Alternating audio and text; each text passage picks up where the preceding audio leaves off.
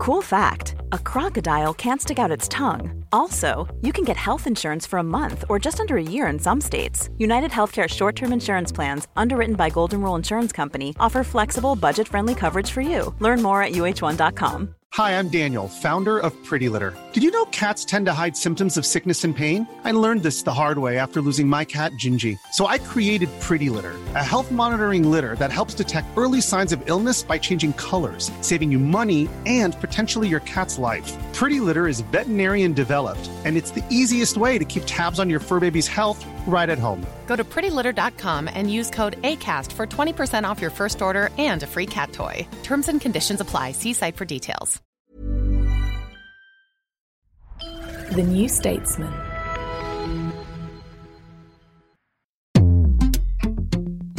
Hi, I'm Rachel. I'm Freddie. And I'm Ben.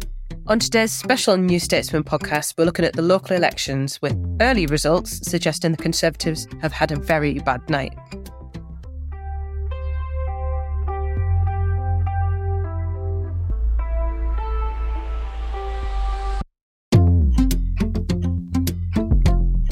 So on today's special New Statesman podcast, we'll be dedicating all of our time, obviously, to looking at the local elections, which have just taken place in England. As we record, there's still many more results to come in. We've had about a quarter of them so far, so there's quite a lot that we still don't know. We can confidently say, however, that the Conservatives have had a very difficult night. Labour's won Medway for the first time since 1998 in Kent, as well as the Brexit capital of Stoke and Plymouth. Meanwhile, the Lib Dems are really taking the Conservatives' part in the Blue Wall, taking Maidenhead, for example, the seat of one Theresa May, and Windsor. Conservative losses at this point stand at about 200, Labour gains at about 130, I believe, and Lib Dem gains about 60, climbing all the time. Greens are also making gains, and the Independents are losing control. I think we can talk about the sort of often ridiculous expectation management game that comes about as part of all elections and what it means for the bigger contest ahead, the general election, a little bit later. But Ben, do you want to give us your summary? Okay, so thank you for having me. It's a tiring night doing local elections. Okay, so look, I've said this before. Look, you've got 8,000 seats up, 4,000 wards. This is a big electoral test for the Prime Minister of the day. And I'm going through the results and I'm seeing the response to them, and it does hit me. We're not used to this. We're not used to Labour doing so well, without question almost. The winning back Stoke-on-Trent in a way they didn't do the last time they got a vote share was like this, was, I think, in Tony Blair's time. The last time Labour won in Medway was never. They last controlled the council in 1998. The last time Labour did so well in a place like Aldershot in Hampshire was, again, never. That we are seeing, this is the thing with UK politics, this is the thing with the country. Voter groups are changing, coalitions are changing. Who the Tories and Labour Party rely on to come out to bat for them is shifting. And part of that is people being driven out of London owing to people being driven out of every city in the country owing to high house prices. And what you're seeing, therefore, in, like I say, Aldershot and pretty much around London is a bit of a revolt against the incumbents. In Blue Wall areas, it is going to the Lib Dems, but not exclusively. So in Hertsmere, which basically is north of Barnet, you're seeing Labour make pretty substantial gains, particularly in areas of high Jewish populations as well. You're seeing Labour come back in Thurrock. Once upon a time, Thurrock was named as that three-way marginal between Labour, the Tories and UKIP. Now Labour are coming back in a big way. That is pretty impressive stuff, really. You could say in Plymouth as well, revolt over the Tory council cutting down trees has seen the Tory councillors lose almost every seat that was up for grabs in Plymouth proper. But nevertheless, there was already a national swing against the Tories. The polls, basically, I know we are recording this at, spoiler for the listeners, we're recording this at 10 a.m. in the morning on a Friday, and there are thousands more results to come. We'll probably have about 20 to 25% of the results in so far. But I'll be honest with you, you look at the polls right now, 15-point Labour lead. The council seats up for grabs that are declaring themselves right now, not too far off that, really. Labour probably does have a 15-point lead nationally. Right, okay. I think one of the things that strikes me is, and I think it's worth us talking about, is just the expectation management game. You had the Tory chairman, Greg Hands, saying, I think it was a week or two ago now, that they were expecting, or it could happen that the Conservatives would lose about 1,000 seats. But then you've had experts this morning on the radio, Professor John Curtis, saying that actually could come to pass. And I think if you're in that position, regardless of what comes after that, you've lost the expectation management game, because it was picked out by Greg Hands that was going to be a bad night. That would be the worst possible result for them. So the Conservatives have lost control of the narrative a bit, haven't they? What do you think, Freddie? Yeah, I think completely. We've not yet seen all the results, as you say. I think Wes Streeting went on the TV this morning and said the 1,000-seat figure, he couldn't tell if it was expectation management or an ambition that the Conservative Party set themselves. So, yeah, they are losing grip of the narrative. I think it's much worse than people expected. But going into it, the big question was, are the polls broadly correct? And I think, as Ben said, that's all what we're seeing at the moment. We're seeing Labour's lead in the polls materialise in places that they needed to see it materialise, places like Stoke and Plymouth and elsewhere. I think what they're doing, in part because it's a local election, is they are sharing some of that Tory pain with the other parties. We're seeing the Lib Dems do reasonably well, same with the Greens. So you're not seeing, I don't think at the moment, we're not yet seeing a vote share which is massively improved on last year, for instance. I think it's a few decimal points at the moment, but just in terms of looking forward to the next election, next general election, that is, things are different. People look away from the Liberal Democrats, they move back towards the two main parties. I think broadly, yeah, it's a very good night for the Labour Party at the moment, and I think there will be some serious questions within Tory circles. Rishi Sunak, we've spoken about it on the podcast a few times, was supposed to have orchestrated this revival. And I think, imagine what the results would be like if Liz Truss was still in number 10. So maybe he has some of the flows that would have come out of the past 2 years, but he hasn't been able to change the fundamentals of the government.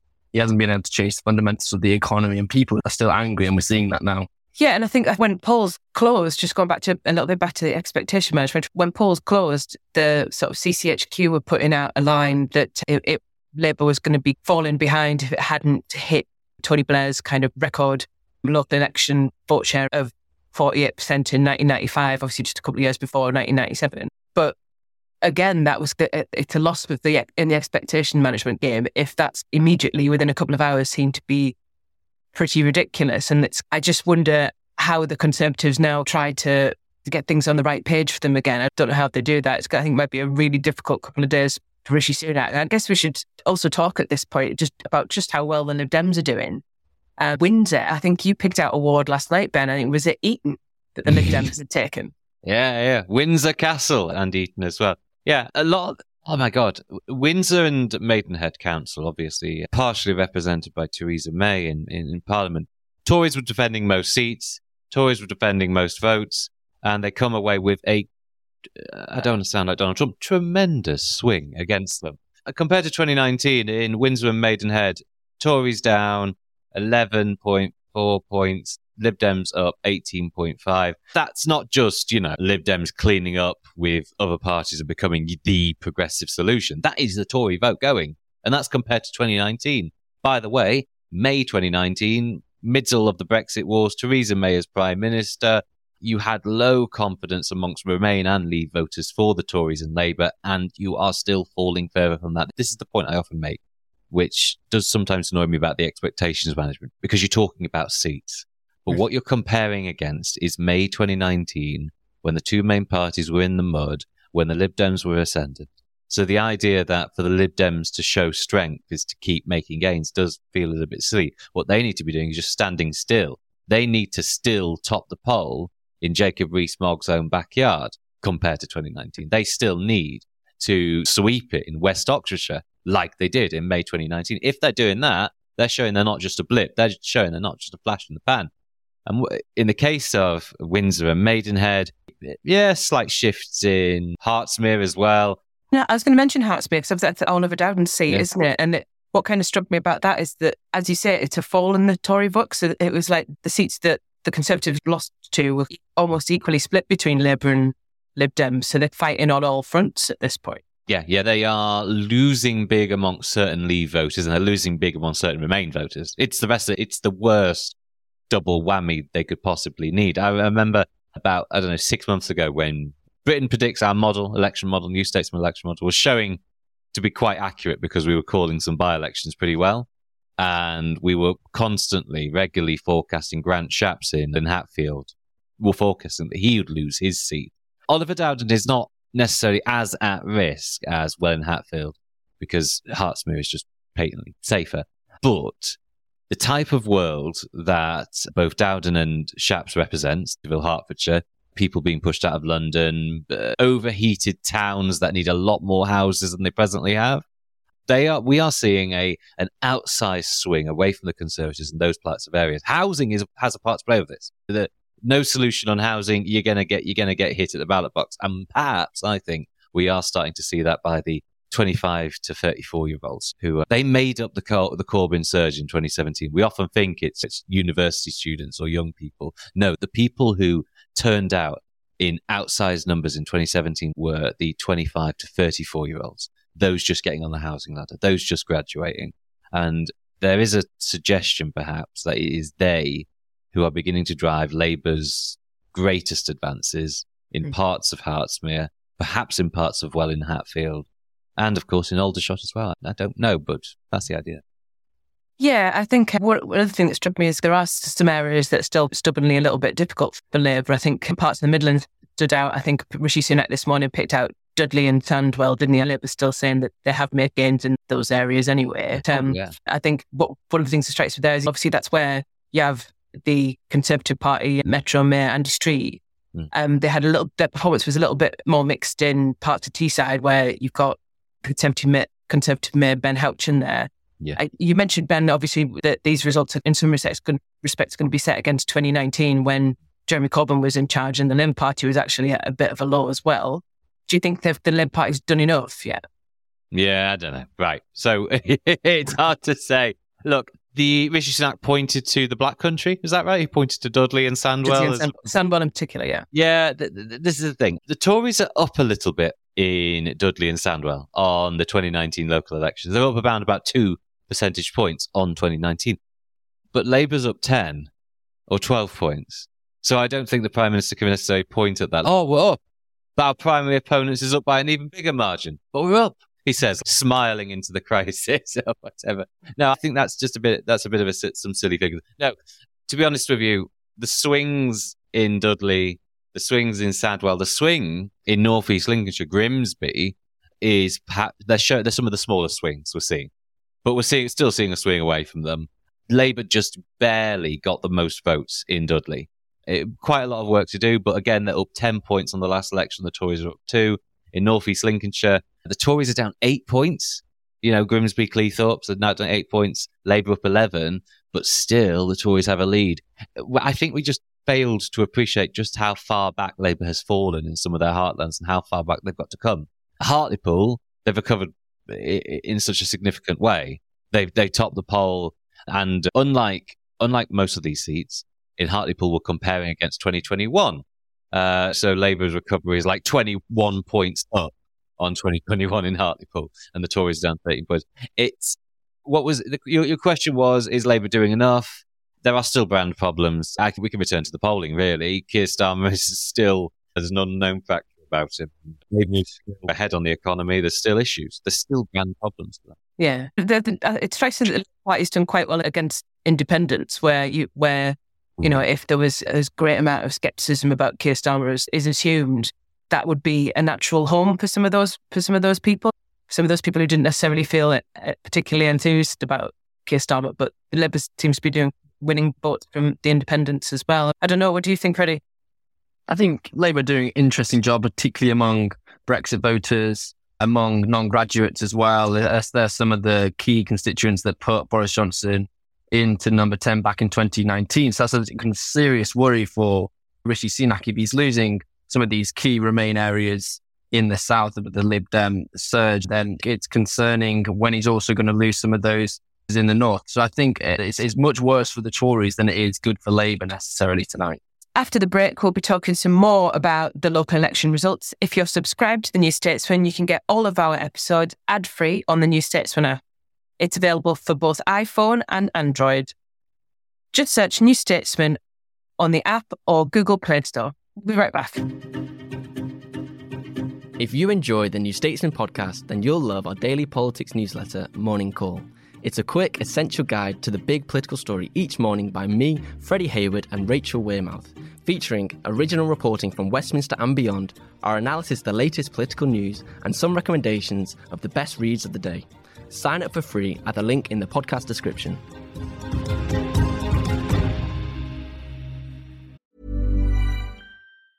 Burrow's furniture is built for the way you live. From ensuring easy assembly and disassembly to honoring highly requested new colors for their award-winning seating, they always have their customers in mind. Their modular seating is made out of durable materials to last and grow with you. And with Burrow, you always get fast, free shipping. Get up to 60% off during Burrow's Memorial Day sale at burrow.com/ACAST. That's burrow.com/ACAST. burrow.com/ACAST.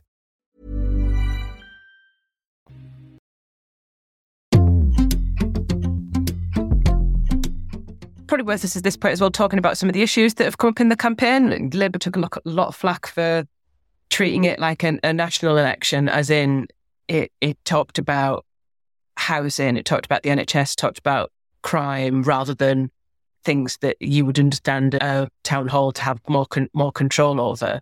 That, to some extent, seems to have been vindicated, and is probably useful for the Labour's organisation, as in its ground campaign and how it's testing issues as they're playing out on the ground. And the thing that kind of strikes me is that the environment has played quite a huge part in many of the town hall elections. Plymouth, as we've mentioned, is a case in point. Does anyone want to jump in with their observations about the issues that have come up in the campaign? We do know that lots of people do vote on national issues at local elections. The local government system is so obscure, it's not always clear which powers lie where. So often we just look at the media and look at the parties as we see them, and then we go and vote on the ballot box. We know that through quite a bit of polling already. And I think from Labour's perspective, they did quite well on that. They know that the NHS, the hospitals, crime had been quite important. And then they threw the sort of the council tax freeze in there as well to make it a little bit more focused on the local government. So I think that has been an interesting tactic. And then just on housing, very interestingly, because that's where lots of the blame game is now happening inside the Conservative Party now. I think you're going to have one section saying, okay, look, you tried to impose housing targets and people reacted against that. And then, as Ben was saying earlier, you got other parts of the Conservative Party going, no, we didn't build enough houses, and now we're being punished in places, the belt and elsewhere for that. So I think that'll be a really interesting issue to see how that debate develops over the next week. You want to talk about Plymouth things? Right, okay. Obviously, we know the nation is swinging against the Conservatives in such a way. In Plymouth, it's outsized. So I think I've said it earlier, is that in Plymouth, the Tory losses to Labour are big. It's a little bit mad. So everywhere in Plymouth voted Labour, with the exception of one area, which was I think it was a disgruntled Labour candidate who won as an independent. So Plymouth proper, everywhere voted Labour. It's if anyone knows Plymouth, it's Plympton, the outskirt bits of Plympton. That was the one place that voted Conservative. Look, the reason it happened, though, is even though there was a national swing against it from Labour, it was the local issue of a council, Conservative-led council, cutting down trees that voters just really don't like. And this is the thing, it sounds a little bit small fry, but I promise you, it's an issue that changes councils. In Sheffield in 2018, the Labour council was responsible for the cutting down of trees on, I think, what were the pretty much boulevards. Right. And it was very much a high profile issue, which saw the Greens and the Lib Dems really cut the Labour Party down to size in council seats. They took a lot of seats off Labour. In Kingston upon Thames, the Liberal run council did exactly the same, just cutting down trees. I don't know what it was. I think it was for parks or main streets. I don't know. All I know is that the local voters didn't like it, so much so that they voted in Conservatives while the rest of the country was voting them out. And this was in council elections. It does happen. But yeah, local issues can capture an audience sometimes. It can sometimes be about housing development. About 10 years ago in Ellesmere Port, the outskirts of Ellesmere Port, there was a 4,000 house proposal. The Conservative councillor came out against it. And despite the swing in Ellesmere Port against him, that Conservative councillor held on because of the local issues of housing. It can save you sometimes. And we bods in the podcast studios look at that and think, that must be about immigration, mustn't it? Yeah, we don't have a clue sometimes, I don't think. I think one of the things that Labour will be very pleased about is that one of the things that made central to its campaign was council tax, right? pledging to cut council tax. I imagine it's one of the things that really persuaded a lot of voters in Medway, where they've seen huge rises there. That was a big cost of living issue, and it helps bed in the idea that the kind of tagline for Labour that like low growth, the Conservatives be running a high tax, low growth economy. They can point to successes in the fact that they have gone out with a kind of tax cutting policy and it's returned victories for them. I wonder if in the kind of days ahead that they might want to put some kind of rocket boosters underneath their cost of living package, because that's obviously seems to be one of the biggest issues in most places. Probably expressed through some of the housing issues that we've talked about. I think it's one of the issues that Rishi Sunak's going to have in the next few days is that a lot of Tory councillors are going to have lost their seat and they're not going to be very happy, and they're all of a sudden going to have quite a lot of time on their hands. Messaging their MPs. Talk to their colleagues in their association about what they should do next, shall we say. So I think it's probably a good juncture to talk about the Green Party as well. It's assumed that they do better in the blue wall and that they tend to take more seats from the Conservative Party, but there's been a bit of a development at this local election. I don't know if you want to come in there, Ben. Yeah, look, this is the thing with the Green Party. Every stereotype you have about who your archetypal Green voter is, throw it out the window because it's nonsense, it's useless, it's irrelevant. In national elections, the 3 or 4% of voters who do vote Green, yes, the stereotype does sound true. They are disproportionately graduates. They disproportionately live in urban areas, mostly southern, right? But in local elections, we're starting to see that change. The local elections is like a sandbox for the Greens to flex their muscles, show where they can get votes, show what they can do. And they're doing it quite well. 4 years ago, they broke through in a lot of places across England, in countryside Suffolk, where it was just the Conservatives raking in votes. The Greens came out of the woodwork, out of nowhere, and they took loads. Now we are seeing a continuation of that. The Green appeal spreads beyond graduate-heavy England. It's also in places which voted Leave, which even 6 years ago were voting in UKIP councillors. The appeal of the Greens is not necessarily political. It's not like just a favourable brand. It's a very localist appeal that I think might be reversed or stopped or stymied when they get a national spotlight. And that's the thing. So right now, Worcester, which saw some pretty decent Labour gains, 1, 2, 3, 4 Labour gains there. You also had 1, 2, 3 minimum Green gains as well. And the Green gains were not from Labour, they were from the Conservatives. You saw in one seat the Green vote up 28 points and the Tory vote down 26 points. Right? Where is that vote coming from? It's obviously coming from the Conservatives. Conservative voters feel able to vote for the Greens. And it's interesting. It bodes very well for the Green Party locally. But I would say in a few more years, when the Greens get on the national spotlight, when they have to nail their colours to the mast, when they have to start giving left-wing or centrist or whatever kind of attitudes and policies, I don't think it's necessarily sustainable for them. But nevertheless, good night for them.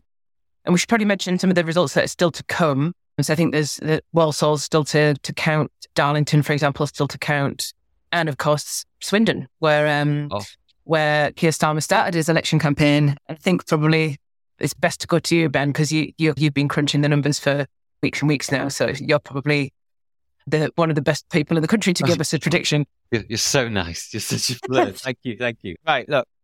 Like I say, we've got 8,000 seats up, 5,000 wards, 25,000 candidates. We are about a quarter of the way through. A lot more to come. You've got the whole of East Anglia to come. You do have your Swindons. You've got your Rugby to come as well. You've got more parts of the Kent Estuary. You've got the Isle of Thanet, which Labour really should be looking to make gains in, because 20 years ago it was electing a Labour MP, the seat of which Nigel Farage later contested, South Thanet. You do have Sheffield coming, whole of West Yorkshire, which is going to be really interesting. You basically have the traditional red wall coming as well. Your Accrington, your Oldhams, your Blackpool. My goodness me, 50-50 split there between Con and Lab. And as I understand it, Labour have, about 6 months ago, Labour were renowned as not being very active in Blackpool. As I understand it now, over the past month and a bit, they have really whipped themselves into action there. It's a bit of a surprise what numbers have been given. They think they can do really well in Blackpool. I think Blackpool is going to be really interesting, actually. What would be your prediction for Swindon? Obviously, if a party starts their campaign, they're saying, we think this is what you should judge us on. Yeah. I wrote in my briefer piece, which was, look, Labour, this is a must-win for Labour. They need to get a majority. If they don't, we need to shout from the parapet that this is a disaster for the party. And I feel like I'm being a bit soft there because I can't see Labour not winning majority in Swindon. It's pretty easy that they do. If they are making gains in Stoke in such a way that they haven't since the early 2000s, and they're gaining in Hertsmere and Rushmore and Thurrock, it used to be three-way split for UKIP, of course they're going to take Swindon. Swindon's fine. Sorry to be... The thing with pollsters and data journalists, we're meant to hedge our bets, aren't we? No, Swindon's going to be a Labour gain. Don't worry. Okay. And any final area that you think is one to watch based on what we know so far? Oh, God. Everywhere, mate. It's mad. Actually, some of them are already in right now. Bolsover, Labour held firm there, which is quite surprising given that it since ran away from them to the Tories in 2019, where Dennis Skinner lost his seat there. Derby could be interesting. Freddie covered the rise of reform at a Derby rally, and Derby is perhaps the only place in the country where we could see reform candidates elected as councillors. And that's because, once more, the reform candidates have been councillors for the past 10, 15 years. They were first elected as Labour councillors. They left the party in, I think, 2011-12 over immigration. They joined UKIP, kept winning as UKIP. I think they won once as the Brexit Party, and then as a few independents. And then they just defected to reform, and they just keep winning. Don't look too much into that, because it really is just the local councillors having good personalities. It's in Alveston, in Derby. Local councillors who've been there for ages, they take the reform brand, they'll probably win the seat as reform, and some of us might look at that as, oh, Derby, it's the most radical right part of England. No, it's not. It's just the councillors being local. That's it. Yeah, the Labour Party told me that some Labour activists told me that they had a list of about 9 council areas which were absolutely on a knife edge, and loads of them were in East Midlands. I think Great Yarmouth and Dover were among them as well. Yeah, it'll be very interesting to watch it play out. But I think we'll wrap it up there then and get back to looking at the results as they continue to pour in. Thank you for listening. You've been listening to the New Statesman podcast with me, Rachel Wearmouth, and my colleagues Freddie Hayward and Ben Walker. On Monday, we'll bring you a special episode recorded live at the Cambridge Literary Festival. The producer has been Adrian Bradley. Thank you for listening.